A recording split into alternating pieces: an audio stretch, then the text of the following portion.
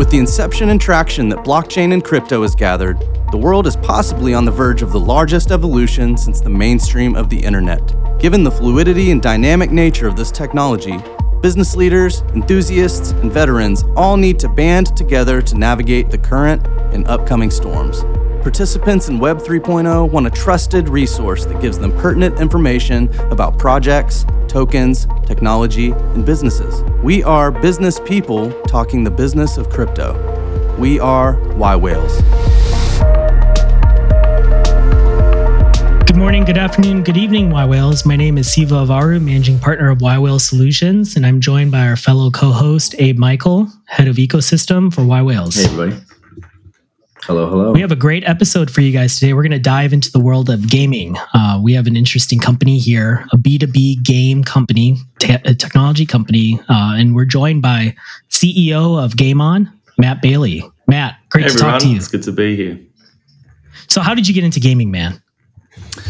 I got into gaming about 5 years ago, more so on the sports gaming side of things. So fantasy games, predictor games, trivia games. So we're not building AAA games or even AA games. We're building games that are dependent on content. And first of all, I got into that content. So I've always been into sports. I grew up in Australia playing and loving rugby. Went to school for sports business. After that, worked in various sports business roles for broadcasters, for the Brooklyn Nets and Barclays Center here in the US, also the Harlem Globetrotters, and various different business roles. So first and foremost, I got into a love of sports, and I always found that if I was invested in some way, it could be on the sports betting side, which is now very much legal across the US, but even just on the gaming side of predicting and playing fantasy, it just gets you so much more invested in the games.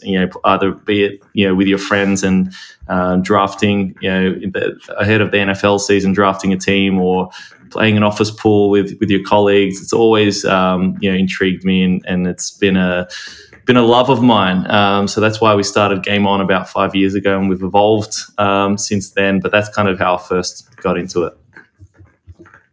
Man, I feel like you're living my dream. I'm a huge fantasy sports guy. Fantasy baseball, I'm religious in it. Fantasy football, I think every U.S. male that's a millennial at some point has done fantasy football. It's almost a religion at this point. You're hardcore if you're playing fantasy baseball. So that's for the true fantasy guys.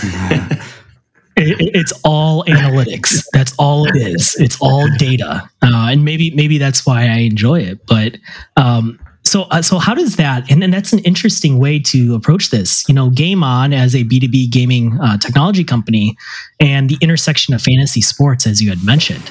I don't think a lot of people really realize a lot of the capabilities that are starting to evolve in the fantasy sports section. I think a majority of the general public just views fantasy sports as a browser-based, pick a player and choose them on your team, and hopefully you win depending on the model and on the sports model that you're competing within.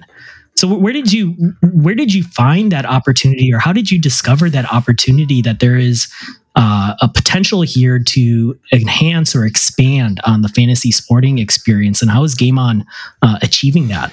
Yeah, so the opportunity we found is that there's a shift in how Gen Z and millennials are consuming sports. Now, I think our generation is probably the last to sit down and watch a 3.5 hour game of football, and I'll do it. I'll watch multiple. On a Sunday, I'll sit there from 1 p.m. till midnight, and my wife hates it. But millennials don't do that. Like they literally watch bite-sized pieces of content. They want to experience it in different ways. They want to own the content, which Web3 now can allow us to do. They want to influence the content. They want personalized content, and they want to play the content. So we saw that opportunity to help leagues and IPs, broadcasters, teams around the world from a B2B technology standpoint, and launch games for them, fantasy games, predictor games, other types of games that help them better engage that audience. Oh, that's amazing. That's really incredible. So Why don't you talk to us about the moment where you realized you really had something with your business model? Maybe it was your first client that you guys got in. When did you realize that you just hit something? Yeah, I realized when it was actually during COVID, and actually taking a couple of steps back. We started off actually as a B2C business. So we had our own predictor game on the App Store. You had tens of thousands of people playing. We're just starting to monetize. We're on a bit of a roll there. Then COVID hit, and I remember watching an NBA game which kind of was the moment for me where sports paused. And I forget who it was. Rudy Gobert sneezed over at the press conference or something like that, and sports kind of just stopped at that moment. And our app just went to zero. No one was playing it. There were no games to play. There was nothing to predict. We had little money in the bank, and at that point, we had no choice but to try and sell a white label and just say, hey, we have an app. Let's try and go and get someone to have us build something. And the thing that was still happening at that point was reality TV. It was still on and people were watching it. And we went to NBC Universal and said, hey, let us build a predictor game for the Real Housewives. And they paid us. They paid us, I think it was $60,000 at the time. And I just thought, oh, wow, that was very transactional. It wasn't that transactional, but it was fairly quickly. We had money in the bank. We were building our first white label, and we sold another one and another one and another one. And at that point, we decided, let's go all in on B2B. And that was the moment where, we kind of found our sweet spot in our lane, and, it was the best decision we ever made. Through the pressure cooker of a COVID type scenario where sports kind of came to a grinding halt, we ended up making one of the best decisions we've ever made. What did they hope to achieve, and what metrics did you find that might have been a surprise for you with the Real Housewives experience? Different partners want to achieve different things. First is obviously revenue. Second, engagement, people tuning in, people watching, especially for that millennial and Gen Z audience. But, it actually didn't surprise me, the reality TV world. If you look at Bachelor Nation or these Real Housewives audiences, they're actually just as engaged as an NFL fan. They're playing fantasy in usually unsophisticated ways. They're in Reddit channels, WhatsApp groups. They should be in the environment of the content owner, so that the content owner can be capitalizing on that and creating a great experience. So, it was just really exciting to work with a big brand like that, which helped us then work with, since then, the WNBA, various other cricket in India. We're working with Karate Combat now, which is a big martial arts league. So we've worked with various different organizations. Our product suite is different now than what it was back then. We've gone more into the Web3 space and really pioneering the future of, or the next generation of fantasy sports, leveraging Web3. But it was really fun working with those first initial white label partners, because that was the stepping stone to who and where we are today. That's a great segue into understanding some of the Web3 technologies you're looking to achieve or to build into this. But I'll just say with the combat karate, I saw a couple YouTube shorts and I was really excited about watching that. I saw Bas Rutten on there. He's a big fan of his and GSP. So great ambassadors that you brought into that one. But talk to us a little bit about the technologies that you're using in Web3. What were the decision-making rationale behind that, and what technologies were you looking to adopt? Yeah, so let's talk about, first and foremost, what is our platform today? And yeah, let's do it. Our flagship platform right now always starts with a playable NFT. So we're minting playable versions of athletes, a playable digital fighter, a playable digital footballer, a playable digital horse, a playable digital jockey, whatever that sports subject might be. That's what we're able to sell. Essentially, notice that we're not calling them NFTs to the everyday fan, because they don't want to know that it's an NFT. They don't care. They just want to know that they can own it and it's theirs, and they can use it in games. So it always starts with playable digital fighters for Karate Combat. Then you can use that playable digital fighter in different games. There's a live fantasy game, so when your fighter lands a punch or a kick or a takedown in the pit, you earn rewards outside of the pit. Then we also have a card battle game. So when the event isn't actually happening, you and I can go head to head in a Pokemon style card battle game and earn very cool. Engage 24/7. This is our platform. Playable NFTs, then with the games that you can use them in, and that's what we do today. We're no longer just doing a basic predictor or a Web2 only fantasy game. We're really focusing on this platform, which we're calling the Play Next platform, which enables us to generate serious revenue off the bat with these playable digital fighters, or whatever the sports subject might be, and generate revenue for our partners, and then create this gaming ecosystem around them. Man, that's a really interesting opportunity that you guys have seemed to kind of double down on and capture. And going back to your earlier like reality TV concept or engagement, these are channels, these are mediums, these are media that have by nature organic communities already built around them by their loyal user bases, right? And it is a significant opportunity to acquire them as potential customers for products that you can use to better engage them with your brand. And that fills the whole ethos of Web3 communities. And so it almost seems like your platform is creating the first on-ramps to take a brand and actually foster a much more utility-based community outside of just being a viewer of the content. Exactly, yeah, and it really is a seamless and easy way for these fans to engage in a way that drives engagement and revenue for the IP owner as well. But what's most important is that it is really seamless and easy to engage. So Web2 fans can come on, they can buy a playable digital collectible using their credit card. We'll create a wallet for them. We won't even call it a wallet. It will be a locker or a wardrobe or a garage or whatever is relevant to. We're kind of taking the Reddit model, and they have the vault, not a wallet.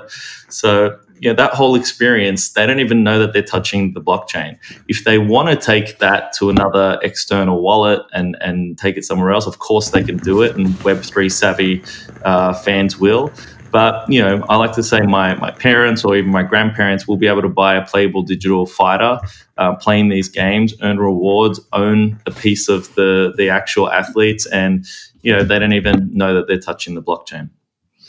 Yeah, and your now that you're B2B, your acquisition success is a lot different, right? B2C is all based off of the consumer rate of adoption of your playable assets, so to speak. But now, from a B2B perspective, it is convincing the brands that your platform, the PlayNext platform, can actually come in and embolden their brand experience. How do you find yourself kind of going through the sales cycle, the sales motion, when you're engaging with a lot of these brands that aren't really used to these novel new concepts within gaming? Do you find yourself having to spend a lot of time educating these executives? Do they get it? Do they not get it? Do they see the vision? Do you have to convince and persuade them to see the vision? Yeah, I think the key here is that we walk into the room and we tell them, first and foremost, we're building the next generation of fantasy sports, and this is how we're doing it. By the way, we're leveraging Web3, but we're not a Web3 company. We're a games company, and we believe that this is the best way to empower fans to play fantasy. It's leveraging Web3 and giving them ownership. But first and foremost, we're building the next generation of fantasy sports, and I think that's important because they're turned off by different things that have happened in the market. And that's how we should be pitching it anyway. For example, I think Web3 has a branding problem. We're leading with the technology. If we're thinking Web2, when you download an app or go to a website, do they stop you first and foremost and say, hey, by the way, we're using AWS or Google Cloud?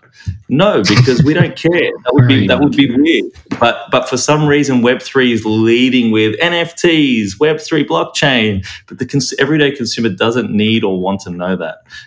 Nor do the people that are actually buying the assets and playing. We're leading with the benefits, the ownership, and the rewards that the blockchain can provide. And when we lead with that, with the IP owners, it helps. It's definitely much better than kind of leading with Web3 and blockchain. Yeah, fostering a great experience where the customer doesn't even know the technology that they're engaging with. That's really That's really smart. And so you probably don't have all these different steps that a user or a potential player has to interact. Like, do they have to set up wallets? Do they have to set up? But like, what does the customer onboarding experience look like for Play Next? That would be really interesting to understand. Yeah, so literally anyone can go to right now karateka.io. That's where the karate combat example lives, and you will be able to first of all log in with Google or Apple. One-click social sign-in. When you do that, we've automatically created a wallet for you. At that point, you'll see it in the corner of the window, and that will be called a locker. It won't be called a wallet. Then, if you want to go purchase a playable digital fighter of the actual karate combat fighters, you'll go through and using MoonPay, you'll pay with your credit card. It'll take about 30, 60 seconds, and you'll go back to your inventory, and they'll be. Your Karateka fighters will be there. Then, when the games roll out later in July or August, you'll be able to go to the fantasy game before the event with your inventory, choose your fighters that will be in your lineup for that evening, gear it up, add different things to it like pants and weapons and whatnot that you've also acquired, and that'll give it an influence and impact in the game. Then watch the game right there watch the actual fight right there from the game, and see yourself go up and down leaderboards based on what's happening in the pit. So that's a very Web2 friendly experience. The difference and what Web3 provides is that you own that asset and you own that fighter. It's yours. Who knows how you'll be able to leverage and use that in the future, maybe even through experiences that GameOn isn't even powering or providing. Maybe the league builds different experiences where you can show that off. So that the difference is the ownership and the rewards that Web3 and blockchain provides. Matt, that's absolutely brilliant. I'm really glad to hear all this. Why don't you talk to us a little bit about your marketplaces? I understand you guys have that if users are trying to interact and engage and trade amongst themselves. Yeah, that's just another layer will be built into Karateka and any other partner we launch with. You'll be able to buy, trade, and sell right there from within the platform. If you want to take it to somewhere like OpenSea or a third party, you can do that as well. For the Web3 savvy folks, we don't want to take hostage of that asset because that would be against Web3. But if you want to just seamlessly trade and buy and sell within the platform, we provide that as well. It's true ownership, my friend. Well, I like it. And interoperability for the future, right? Like, what if Karateka has a metaverse, for example, and they choose to now you could potentially leverage that fighter in a social engagement in a metaverse platform or something, or mobile app or what have you, or even if it as an NFT, maybe there's some utility it unlocks, you've earned. And that's really interesting, right? Think of the hours that people invest in sports and the assets that they acquire, right? Like in traditional platforms, maybe it's skins for different weapons on my character. Maybe it's different costumes or gear or attire. And eventually, I get to the point where I've invested 90, 120 hours and I have this valuable asset, but no one else sees the value in that asset until I potentially, have a way to go and exchange that value. It sounds like you've now created that on-ramp to exchange that value. Yeah, and who knows, what platforms will be made available to show off your fighters or your collectibles. When we collected trading cards, they were put into like slips in books, and they lived, somewhere in a living room. There's going to be a social media platform or like some type of other platform to allow you to show that off digitally one day. We even just say, over the next year or two, GameOn works with the NFL to do playable digital footballers and an Indian cricket league to do playable digital cricketers. Maybe there's a way to use your karate fighter as a proxy in the NFL game, that we allow you to do. So like there's so many different ways that we and other people can build upon and give you utility for your playable collectibles. I love it. Do you guys do any community building in terms of can these users that have these fighters interact with one another? Do you foster a lot of that? Because that's potentially a very strong maybe customer retention strategy for a lot of these brands, right? I've invested the time in these characters, and maybe I've hit God mode status or God mode level, and now I want to go and interact with the other God mode level players or customers in the ecosystem. Have you guys seen any success from social community engagement with your projects? Yeah, with the partners that we're working with, we try to inject ourselves directly into their community. So Karate Combat has millions of social media followers, and I think they're nearing about 20,000 in their Discord now. So we're hosting a watch party for this weekend's event in there and promoting karateka, giving away karatekas and doing some fun things there.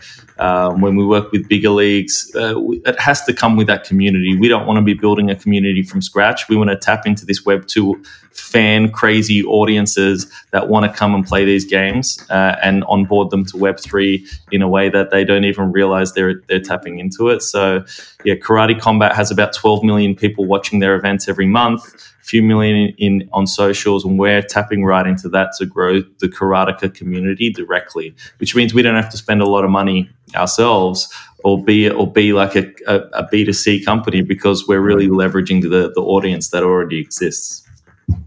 And then are you guys designing the characters or the assets themselves, or do these brands have the ability to leverage their existing digital assets or marketing assets that they've already spent, quite a bit of money and probably years of development on their own?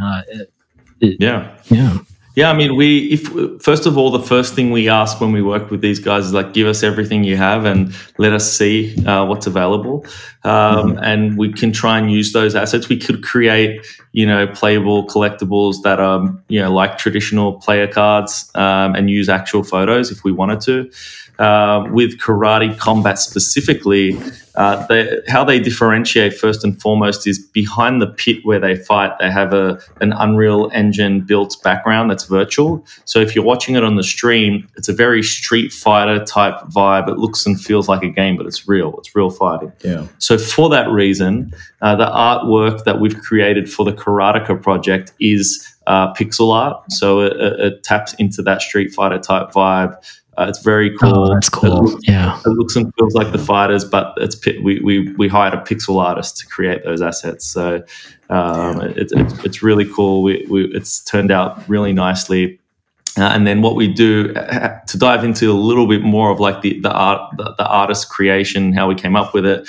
So we have a minting engine that the artist actually creates all of the different types of assets for the NFT. So there's the face, which is different for every fighter, but then the stance is the same. There might be like 10 different types of tops, like with different colors. There might be 5 different backgrounds. There might be different weapons that they're holding. And then we run it into the programmatic minting engine, and it will just spit out, 100, 200, 300 different unique NFTs for that fighter. So it's really because if we created 10,000, say, NFTs one by one, or it'll take a very long time. Creating the assets is seamless with the minting engine. We just have the artist design each individual different asset. It'll be interesting one time, maybe on a follow up, we'll do an actual demo of the platform and have our product team join. It's really cool. Oh, that would be awesome. And maybe we can actually interact, and maybe if we get to the point where the fighters are deployed, we can actually see them accrue some stats during exactly. or see how they're impacted by live play, because I think that would be really interesting, right? I'm just thinking fantasy baseball, let's say I have a shortstop on my team and I have his playable NFT, so to speak, and, let's say he went, 2 for 5 at bat, home run, blah, blah, blah. Maybe his real-time stats also bring value to powering up my NFT. That's cool, right? That's and now awesome. You're starting to link real world application direct to the gaming asset, which is a current gap. There's no one, at least not that I know of. Maybe you might be aware of, maybe not, but there's no one doing that today. Yeah, we're the kind of first ones to be doing this. Another way we like to kind of create an analogy is that we're kind of somewhat similar to a SoRare or a Rainmakers, but we're B2B driven. So, we don't have a B2C platform. We're going and creating the Karate Combat fantasy game, leveraging Web3. Next up, I can't speak to any yet, but after Karate Combat will be a major league that we're at very end discussions with. That's what we're going after next. We think Karate Combat, just through the Karateka sales, is going to do about $1 million in sales. But think of Karate Combat as our crypto kitties. And the major league is going to be our Top Shot. So we're looking for our Top Shot moment right now. And we're excited to kind of hopefully get there by the end of the year. So what's like surprised you? You embarked on this playable NFT road. You shifted from a B2B or from a B2C to a B2B experience. Were there any surprises as you were in your guys' growth that caught you off by surprise you were not expecting? Maybe it's consumer behavior, maybe it's brand behavior, maybe it's what you thought could be done and couldn't be done with a certain Web3 capabilities. I think that's an interesting topic that not a lot of people comment on. Yeah, I think so. This really stems from me coming from the sports business world and working in that world. And one thing that's kind of has annoyed me in that space and how they've treated Web3 is that they're selling these teams and leagues are selling NFTs as a whole sponsorship category and just blocking it off. So they're going, like, for example, and they see it as a cash grab. So a lot of these big leagues would do $10, $20, $100 million deals with an FTX or some other company, and they would say no one else can do NFTs, which doesn't make sense to me. You can't block off a whole technology and say no one else can do it, because NFTs and blockchain for a team or a league might be the right technology for ticketing, for merchandise, for games, for collectibles, for moments. They're all different products, and one partner isn't going to be the right technology partner for all of them. So it's annoyed me over the last couple of years to see teams and leagues just essentially taking cash, and it's cash grab moments for them, blocking off an entire category for one techno solution or one partner. That doesn't make sense to me, but we're starting to see a shift, which I'm glad to see. We're starting to see a product-first mindset for each of those different categories. And we're the games people, but we're not the ticketing people, right? So, I wouldn't want someone to give us exclusive rights to NFTs, because NFTs might be the right thing for tickets as well. So that's kind of been frustrating over the last couple of years and surprised me a little bit, but I'm definitely starting to see a shift now and starting to see the market kind of correct itself a little bit, I think. That's great. Thank you for sharing that, Matt. We are mindful that our audience is, 1,400 CEOs, senior executives across industries. In addition to anyone who's watching us across YouTube, Spotify, or any of those platforms. What learnings have you gained or can take away that you believe would be imperative for another industry or another company in a various industry to sort of bring on into some of their strategies if they're looking to sort of move into this space? It's something we've already touched on already, but really viewing Web3 and NFTs and blockchain really as a solution that doesn't need to be, thrown in the face of consumers, because it's just too hard for them to understand. So if we focus on the benefits and the rewards and the ownership that fans can experience, be it in games, be it in whatever other vertical or category, focus on the benefits that you're going to give the consumer and lead with that. And the acronym NFT is probably the worst thing that's happened to NFTs. Everyone's thrown off by it now. Like, there's knee-jerk reaction to it. They won't want to talk to you. Like, they won't even want to learn about your business if you start with that. Especially now when it's the down period. But there's no denying that the technology itself can solve so many different problems across sports, across business, across many other verticals. So I would encourage everyone who's either thinking about diving into it, like, think of the benefits first. Think of what we want to achieve first and foremost. Be it giving fans ownership of something, giving them the option to vote or have an influence in something. I don't know what the different businesses that everyone's running, but really hone in and focus on the benefits and problems that can be solved, rather than leading with the acronyms and the buzzwords first and foremost. I love that. Let's take ticket NFTs, for example. Everyone, we just released this as an NFT and it's a ticket. Man, customers don't care. It's a ticket. They just want to use it to go and access the event, right? But now, from a marketing perspective, even though it's being powered by an NFT, now that ticket isn't used as a one-off instance. It's a breathable living asset because it's on chain, and it can be repurposed or utilized to unlock following or future utility, because now that asset is living immutably on chain. It's not changing, it's not touching. If you transfer it, that's an ability that you would highlight for an NFT ticket that you can't do with a normal ticket. And so it's now you have a ticket, and maybe Karateka, you buy these tickets, and now these tickets, you have this ticket in your locker, and 5 months down the road, if you still have this ticket in your locker, thank you, you now have access to this limited drop of exclusive content or exclusive, that marketing, that public narrative needs to change. And I love that you said that, because a lot of brands and the way they're thinking about the technology, they're pigeonholing themselves. They're doing themselves a disservice because they're only using it and seeing it with one real use case. They're not seeing the forest for the trees, so to speak.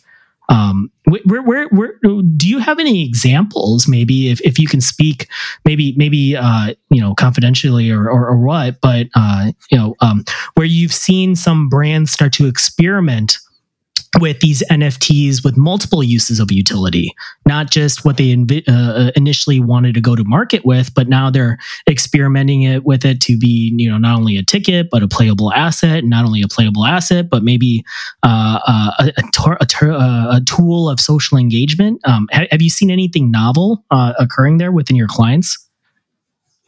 This isn't one of our clients, and not even an area that we're working in. But I think that one of the lowest hanging pieces of fruit for Web3 will be loyalty and rewards.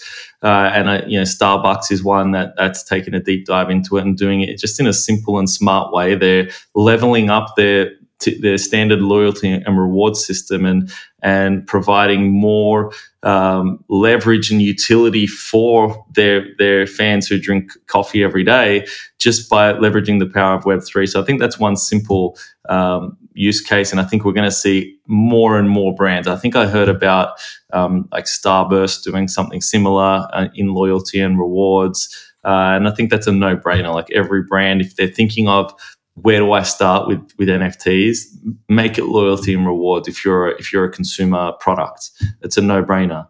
That's probably the most obvious use case that I think we're going to see a lot of over the next 12, 24 months.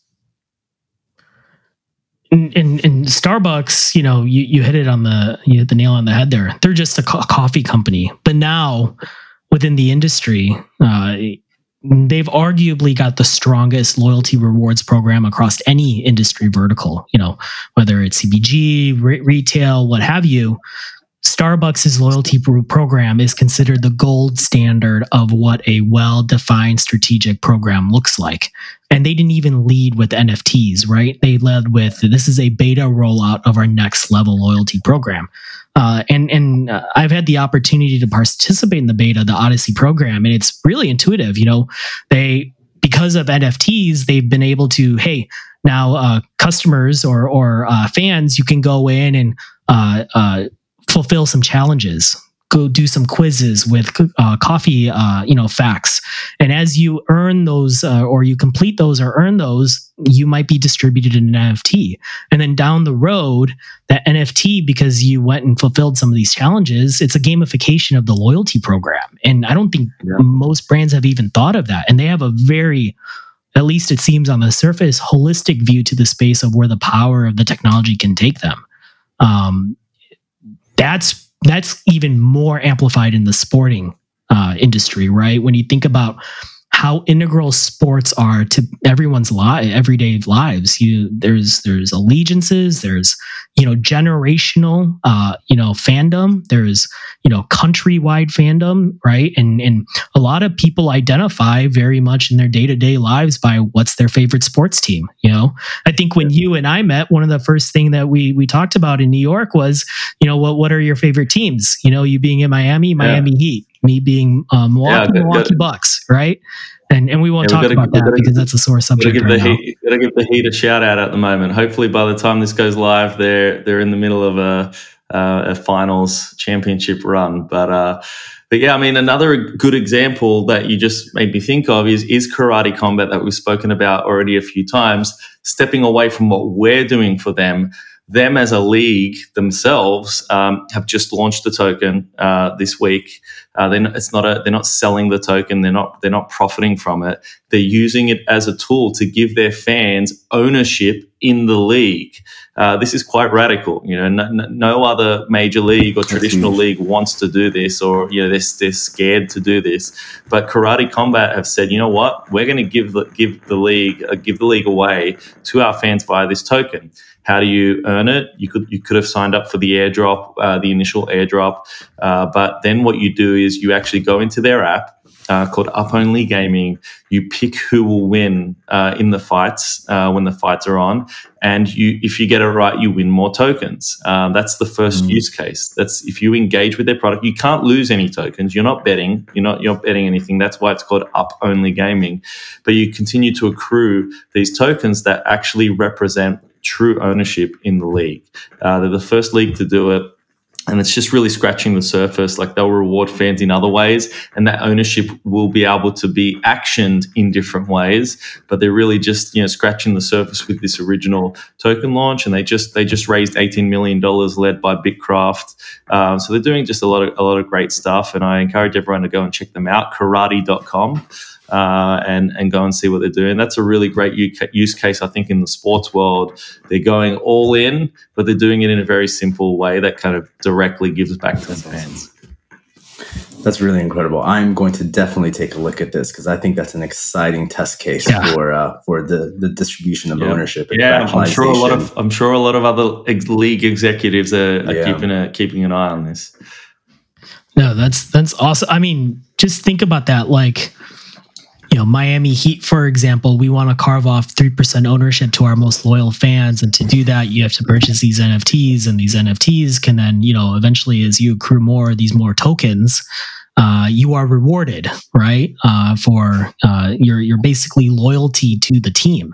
And that loyalty then can be, maybe you get to meet your favorite player. Maybe you get to, sit on floor, courtside seats, right? Something of that nature. Maybe I own the Jimmy Butler playable NFT, and Jimmy Buckets gets 50 points in a game, and all of the Jimmy Buckets playable NFT owners now get rewarded with, with a partner for Miami Heat, maybe a 25% discount on merch, something of that. Yeah. There's so many ways that brands, especially sporting brands, can capitalize on this. But to your earlier point, they're only viewing it as, the fulfillment of one specific use case. And and I think that is also just a testament to how early we are in this space, right?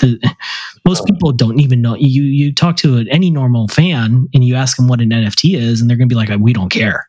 They're just pictures, right? Yeah. But then you talk about like, hey, this is my digital asset of my ownership of this team, or this is my asset in my locker, and this is all of the benefits I get with it. And then all of a sudden, now you kind of create that hype, that FOMO to go and acquire more of these, amongst whether your leagues or your teams or what have you.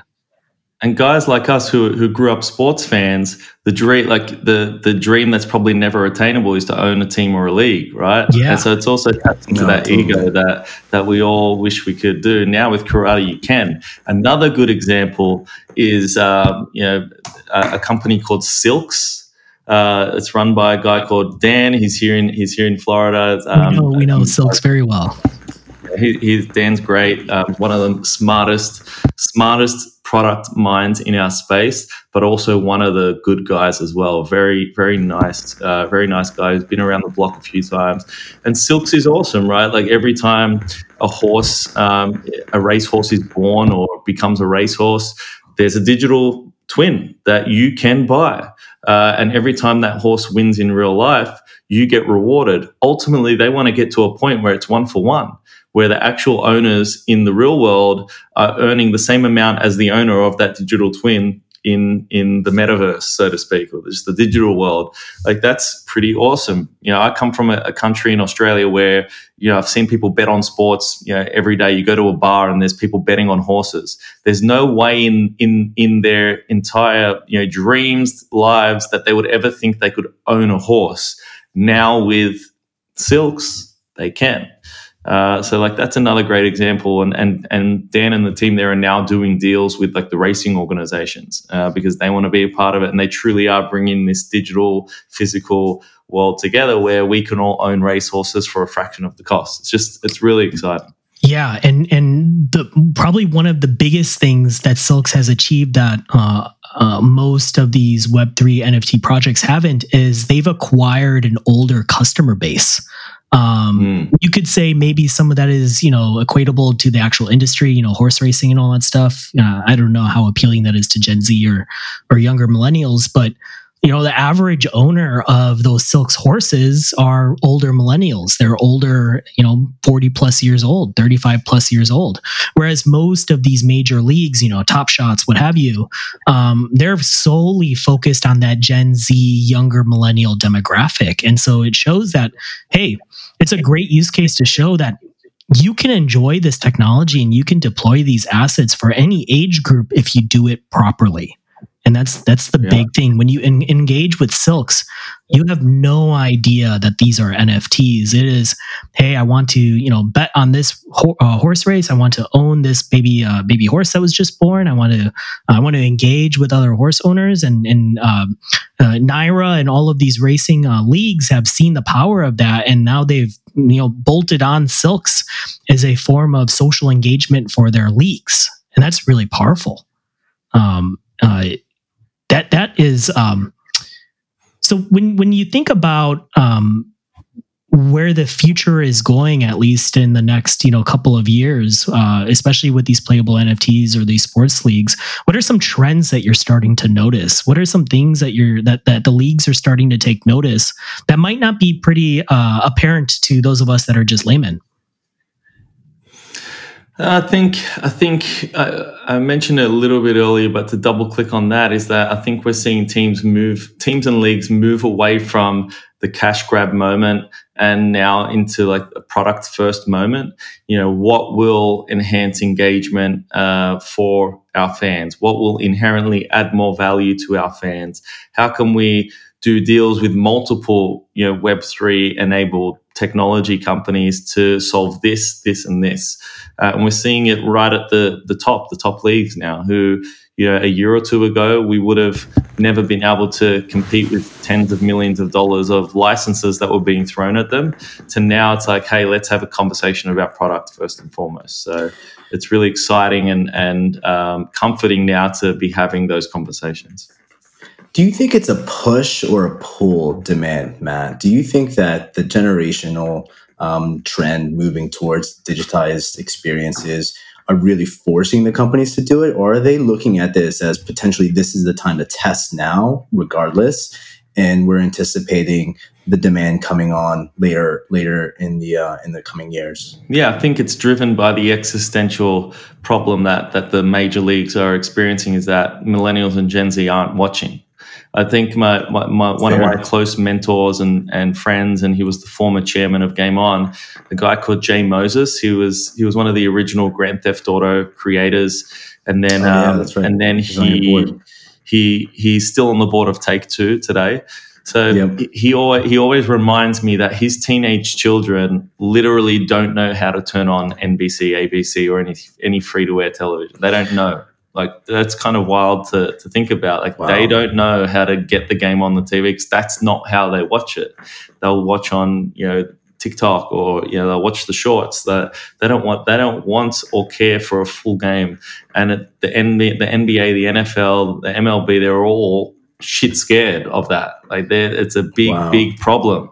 So I think that's driving more of a pull that we're starting to see over the next year or so. I think we're going to see more and more of that, because they have to. They have no choice, and this is a way to engage and provide ownership and allow fans to influence, own, and play the content. So that's what's, I think, driving the pull.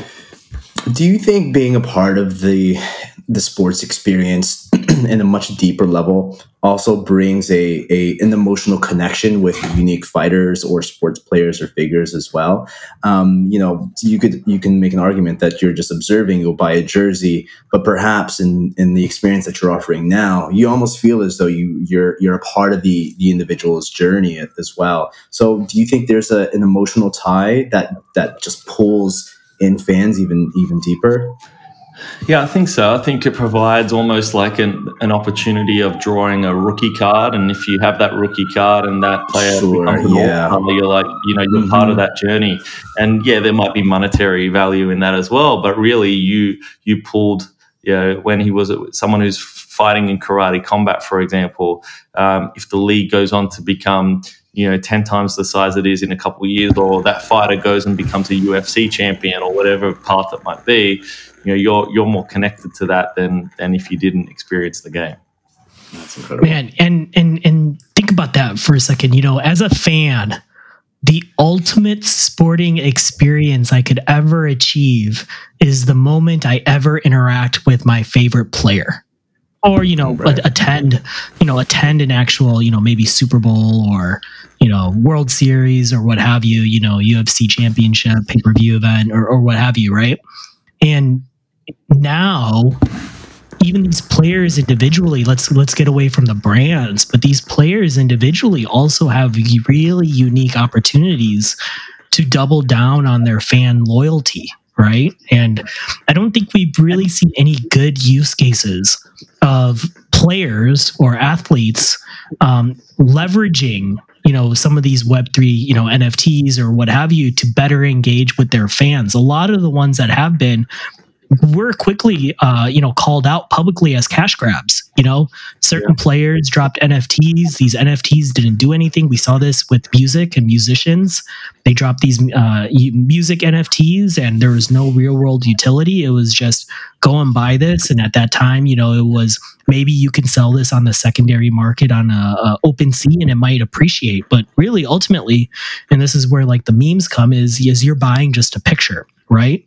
But really, and to your earlier points, these could be mechanisms leveraged to better embolden, the fan experience and the fan engagement, and could drive, maybe like let's say fringe star players into the spotlight because of the success of there are what in sports they're called like the people's champions, right?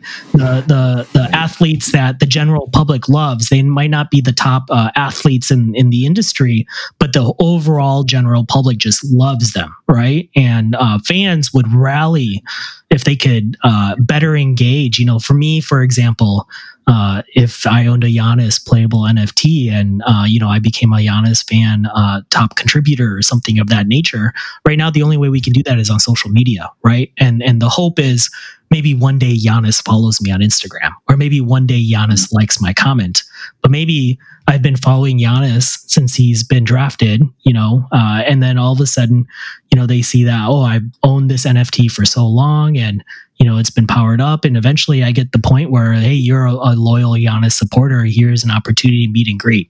That opportunity could be done today. No one has just really strategized around that. It's not a technology gap. It's more of a strategy gap. Yeah, and it's not easy to do. It's not easy to get it right, and especially if you're not putting the time and effort and strategy into doing it. Even like, a clear example is Top Shot, which absolute pioneer. Like they had a big impact on the space, but they've gone from about 300 million monthly volume to 3 million monthly volume in a space of 2 years. It's because there's nothing you can really do with them except collect them. Similarly, we've seen the autograph collection of IP, and these are some of the best athletes in the world. Tom Brady, Tony Hawk, Naomi Osaka. There's like Gronk. There's like 50 of them.